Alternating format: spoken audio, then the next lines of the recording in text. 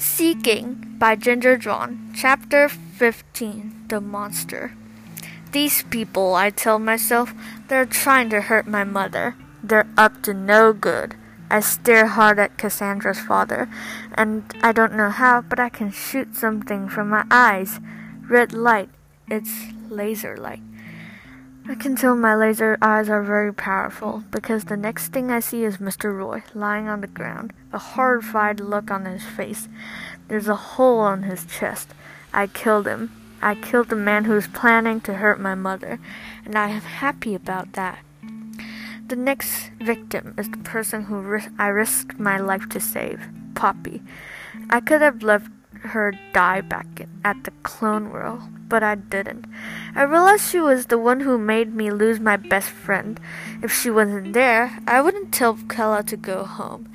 I turned around to look at her. She's shaking like an idiot. Just finish her, I tell myself. But then I feel pain in my back and I scream. Hearing the screech coming from my own throat, I'm surprised. I'm not myself anymore. I touch the wounded part of my skin. A bullet has shot me, and I'm about to die. My eyes begin to close. No, Parsley! I hear Poppy yell. Everything is blurry. Poppy's face, a man coming and dragging me away from her. I hear another bullet shoot, and someone falls to the ground, thudding on the floor. That must be my mother's death, but I don't have time to mourn. My own death is coming soon. All I can think of the last few minutes of my life is darkness, pain. I don't know what they put on me. I feel metal on my skin cutting through my body. I try to scream or open my eyes, but I can't. I go unconscious. I am finally able to open my eyes. I look around and find myself in a cage. The lion man is lying in the cage next to me. I pound on the door. They're no use, laser monster, the lion man says in a gruff voice. I've been in cage long time. Laser monster?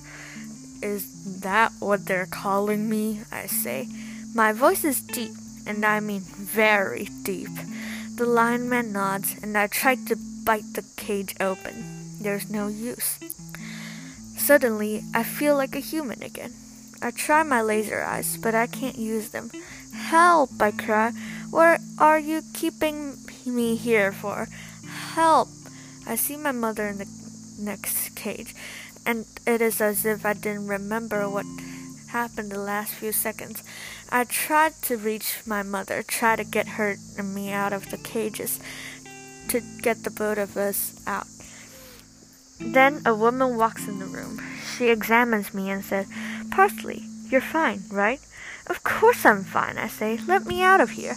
Well, I'm glad we're able to get the DNA of the thing out of you before it's too late, she says, opening the door to the cage. Now you're free to go. What about my mom? I ask. I want to go home with her. The woman turns and walks away. I shout and shout, but no response, so I decide to open the door myself. I can easily slip into the cage my mother is in, so I do, and push her out. She squeezes through the bars, and finally my mother is free. Let's go, I say. We have to go before they come back. We walk outside. The mess is all cleaned up, and I see Poppy crying, sitting on the floor. Hey, I say, walking to her. She yelps, startled. Parsley? Where the hell were you? And why are you acting like that? Acting like what? I ask. Like a monster, Poppy shouts at me. You were hit by the controller in Mr. Roy's hands, and then you grew huge, and you became the laser monster. Don't you remember that? I shake my head. It's time to leave, I say, and lift the whistle. We found the lion man and my mother. I think that's worth the adventure. Let's go home. How? I don't even know where your home is, asks my mother. This, I say. This whistle will take us home. Just then, my mother licks my face, and I feel her long hair brush my cheek. We have to act fast, Poppy says. She's turning back into the lion man. And you're I don't know what happened next, but I feel the rage again, and I feel the world is growing smaller and smaller. I want you dead, I growl at Poppy. This is for Kella. Then the laser shoots out of my eyes. Poppy ducks down, but I shoot again, and this time someone pushes her away.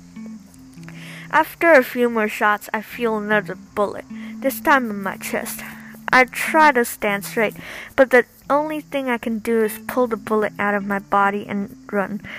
I realize my mother is running behind me, and Poppy chases me too, calling my name. I come outside, and everything feels normal again. What's happening to me? I ask myself. Well, we should get home, Poppy says, pulling the whistle off my neck before you turn into a laser monster again. I nod, hug Poppy, and blow on the whistle.